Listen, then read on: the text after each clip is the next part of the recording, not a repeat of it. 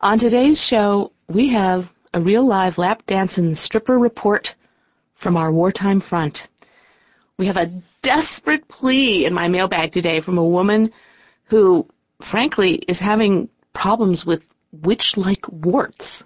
Since I talked to you last, I've gotten so much mail from my Audible listeners as well as fans from other places commenting on the war situation or their point of view being in New York City. I mean, just letters on everything you can think of. And one of the most interesting ones was from a woman who works in an LA strip club near the airport.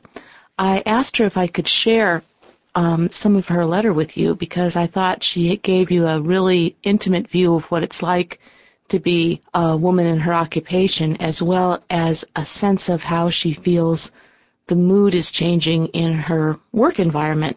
Now, she wrote me this, I would say, just shortly after September 11th, so I think this came to me perhaps the week after.